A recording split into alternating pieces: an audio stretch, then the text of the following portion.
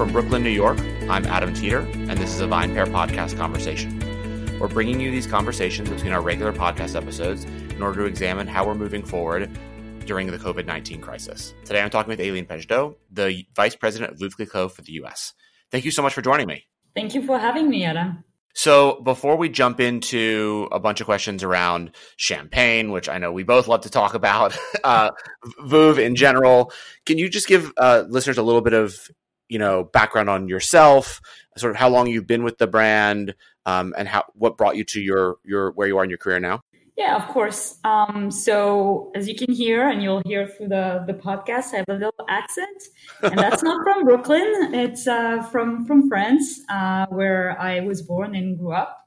But I've been here in New York in the US for about almost 16 years now, always in this wonderful industry that is the wine and champagne. And I'm lucky to be heading the Veuve Clicquot champagne brand for the US since it's been 3 years now in this current role. And it's been tough to try all those different bubbles and very difficult job, as you can imagine, but I'm enjoying it very much. That's amazing. So Veuve Clicquot, number one champagne brand in the US, right? Is it number one in the world as well? It isn't. It actually is interesting. We're the number one champagne here in the US, and that's the only country where we kind of hold that position. Everywhere else in the world, Moet Chandon is the number one, but we're not too far after. So, I mean, it's an iconic brand. I think everyone knows what the champagne looks like, right? From the orange label to seeing the brand all over the place. But you're a brand that really shows up a lot in events, right? And you and I have discussed this before. That's really your bread and butter, right? You're not a brand that really does a lot of print advertising, traditional TV marketing, et cetera. You're really a brand that markets by events. And obviously, through COVID, things have changed. So I'm really interested to sort of chat with you today about how you've adapted, because it's also a brand that's always been very forward thinking and innovative. So what have you done that's been different since COVID? And also, I think we've heard a lot that like the champagne industry is really hurting right now. So if you could provide some color on that too, that would be awesome as well. But I guess so just to start out, so once COVID hit, and you sort of knew that you were going to have to start working from home and things were going to be different, how did you immediately begin to adapt? No, I think, and you were making a great point. I think as a brand, we've always acted differently. And to your point, we're not your traditional kind of advertising type of brand. We really built the brand on consumer experiences. So obviously when this hit, we had to kind of rethink very quickly how we would engage with our consumers. Events not being, one of the pillars for sure.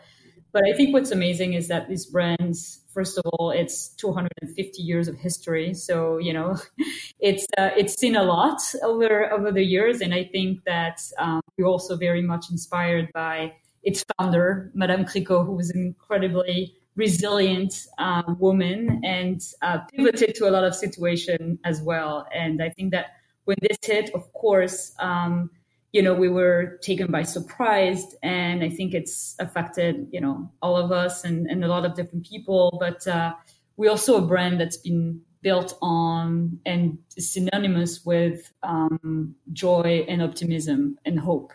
So I think that our role, really what we try to do is kind of continuing to convey this through this kind of challenging time for sure. And we know our consumers have been changing through this as well. Right. Their behaviors significantly changed. And what we kind of focus on first is to, it's those kind of responsible consumption occasion.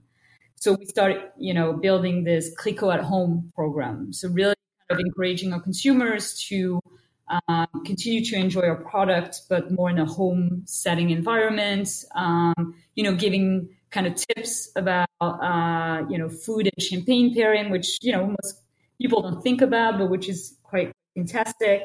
And also giving value about, education, how champagne is made, the story of Clicquot. So when this consumer is kind of open to learning more, we kind of jumped on that as well. and also in terms of consumer behavior changing, most people have started buying online, a Right. lot of consumers, and for the first time, most of them. So we definitely focused on kind of our e-retail business for sure. And we were always kind of happy to be leading in e-retail, but this has definitely boosted kind of our presence, and it's been very successful for us. And we've really partnered with some great e-retailers to make sure that we kind of adapt to the situation. And then I would say that the last point is obviously our friends in the hospitality have been hit the most, and that is for sure something that's affected all of us, and the business of Africa for sure. But then we started also finding creative ways, right, and innovative ways to make sure that not only we support them, but we bring them solutions. So we kind of started to work with a few of our great restaurants and offering kind of Clico to go packages. We love our picnic. I think Clico is very much synonymous with enjoying champagne outdoor, and we've been able to build some very special bundles with our restaurant partners. One of them that I'm thinking about is like a fried chicken and bubbles, the delivered at home, which is an amazing kind of a pairing. But we try to, work very collaboratively and trying to find solutions for our great accounts and consumers. So obviously you're a global brand. How much of being a global brand allowed you to plan ahead, maybe more than a lot of other, especially US-based spirits and wine brands were able to plan ahead? You sort of saw this coming early. You saw what was happening in Asia. When did you, as the head of the brand here in the US, start really thinking this could happen here and we need to be ready? And when did the company really start thinking about that? I think honestly, pretty early on. We obviously were seeing what was happening in China, and even though for champagne it's not a significant market, but we started to see something, that from far we're like, okay, there's definitely something happening. Europe, obviously, we're very close to Europe, being a French brand, and myself, obviously, being European. But it's like then that's when we start realizing that okay, there's something serious that's happening, and it's going to hit us very quickly. So, but each country reacted very differently, and the impact was very different. Like in France, for example, which obviously is something that I was looking very closely at, it was a complete shutdown, complete lockdown. So here in the US, there's parts of it that were more open than others, and also the behaviors. I think we started, drinking a lot more, Right. in this country, where other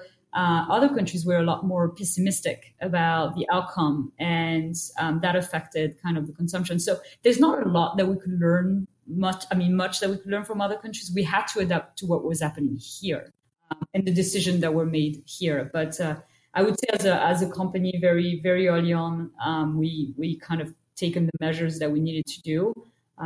And for example, for us, we were looking at our biggest event, which, the Veuve Clicquot Polo in New York, that was going to happen in June.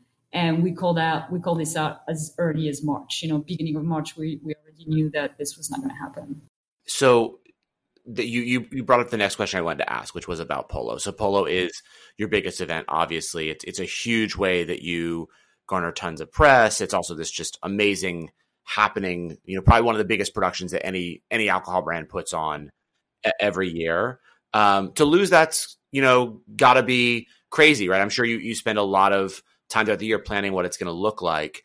Have you thought about what Polo could look like next year? Have you already started to plan for, I know Polo LA is usually in the fall. Like, have you thought about what that could look like? Just because obviously, no one knows if we're going to get back to live events in the next 6 months to 9 months. So how does a brand like yours that's thinking so much, that relies so much on live events, thinking about what that could look like? Well, can you imagine this year would have been the 13 years of the Veuve Clicquot Polo Classic in New York. So it's definitely a hallmark for for the brand. It's been a difficult decision, not only because for us it's a great moment and we love to create this unique experience for our consumers, but we also know the disappointment from our consumers.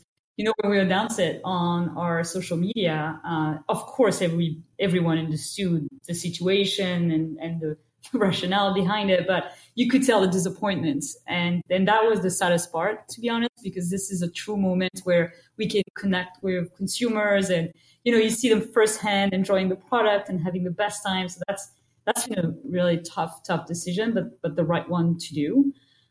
Now for LA, you're absolutely right. This will take place the first Saturday of October. And I could just tell you that the physical event will not take place this year. However, we are already thinking about ways to take it more as a virtual event. And there'll be some announcements soon about how this will look like. But we're definitely pivoting to something slightly different this year. And as we look for next year, to your point, it's still very uncertain. And we were already thinking about how to elevate the experience of Polo. We always rethink everything and make sure that it is always something new. We bring something fresh to our consumers. So as we think about next year, this is exactly where our head is at. Could this be a hybrid, kind of event? How do we continue to bring the joy and the fun and the bubble experience, but in a more, innovative way? So it's definitely got us thinking, and we'll continue to build something new and something different. But it has to change for sure. But more to come. So, sticking on the Polo theme, just because I'm sure some listeners are very interested as I am. So when you started the Classic 13 years ago, what was it that drew you to Polo? Was there a long-standing history of the champagne being connected to Polo? What made you, believe at that point? And I know, you said you've been with the brand for 3 years, but when they made the decision, 13 years ago, what do you think it was about this kind of event that they thought this would be, as impactful as it has been? Because I think you talk to a bunch of other brands, like, Americans don't know Polo. They know nothing about Polo. Why do you want to do a huge Polo match in New York City? So I'm really curious as to what that decision process was. But I think the answer is almost in the question, because it's, of course, there's naturally a connection with Champagne and Polo, as an elevated kind of experience.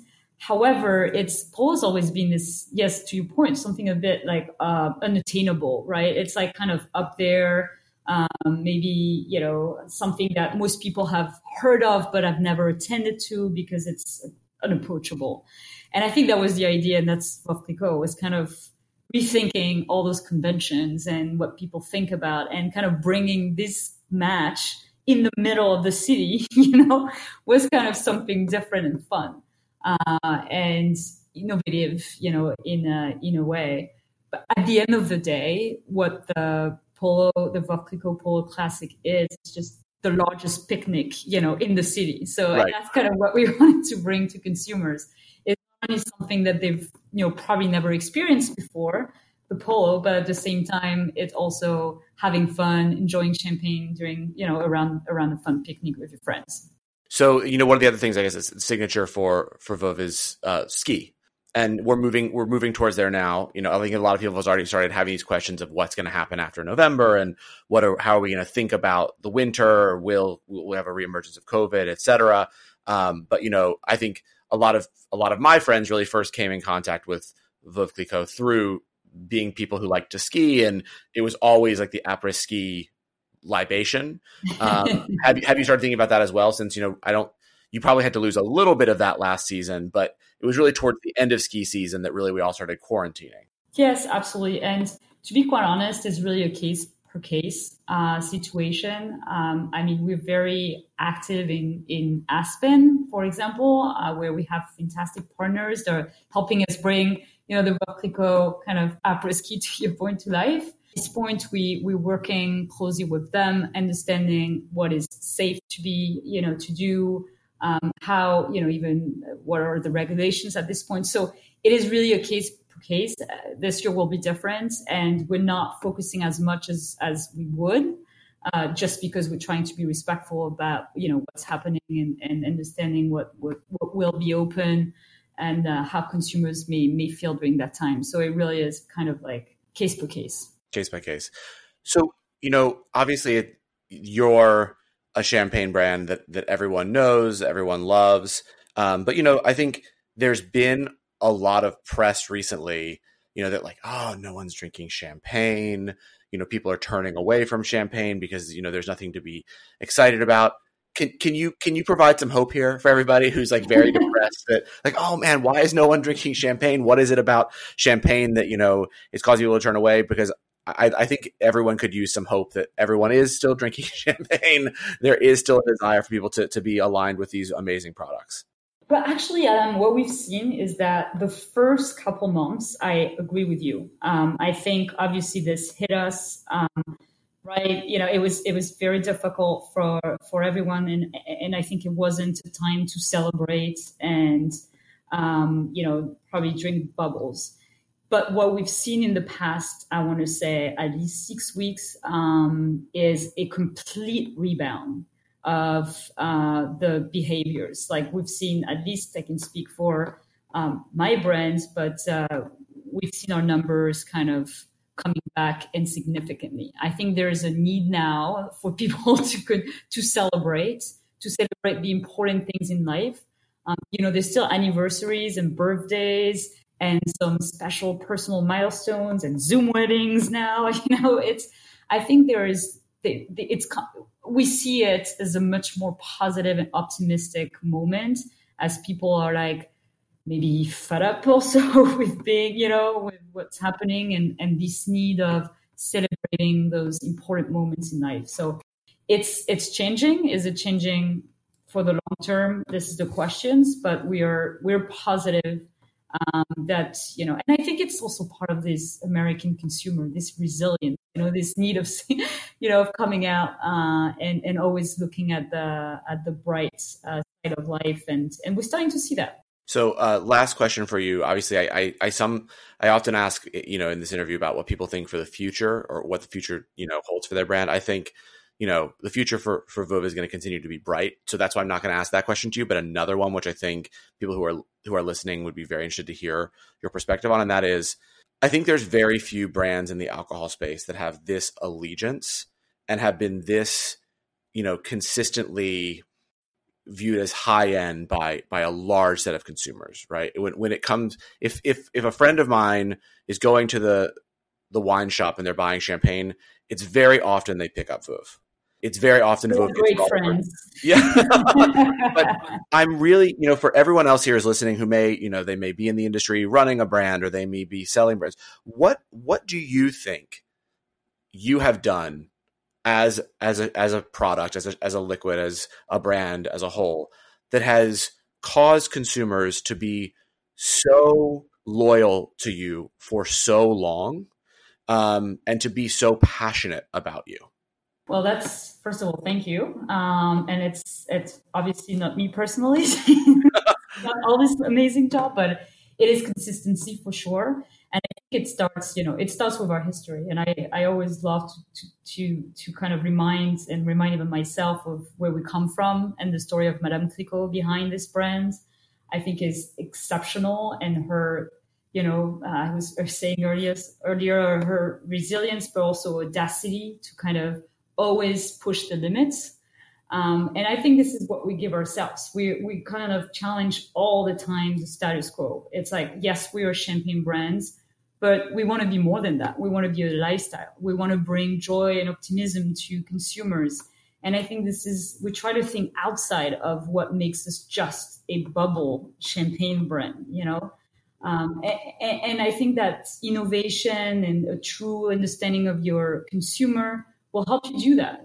Try to think outside of the box and always bring, new ideas, new moments is how I think we've tried to build a successful brand. And we're not just bubble. Right, that's kind of like where we are. That makes total sense. I mean, thank you so much for taking the time out of your busy day to chat with me, to answer all of my questions, and to give us a much better picture on Veuve stands during this time, but also where Champagne as a whole stands. And if we were together, we would definitely cheers over a glass of champagne. But we'll have to do that sometime in the near future instead. Sure. Thank you so much. Thanks so much for listening to the VinePair podcast. If you enjoy listening to us every week, please leave us a review or rating on iTunes, Stitcher, Spotify, or wherever it is that you get your podcasts. It really helps everyone else discover the show. Now for the credits. VinePair is produced and hosted by Zach Jabal, Erica Ducey, and me, Adam Teeter. Our engineer is Nick Patry and Keith Beavers. I'd also like to give a special shout out to my VinePair co-founder, Josh Mallon, and the rest of the VinePair team for their support. Thanks so much for listening, and we'll see you again right here next week.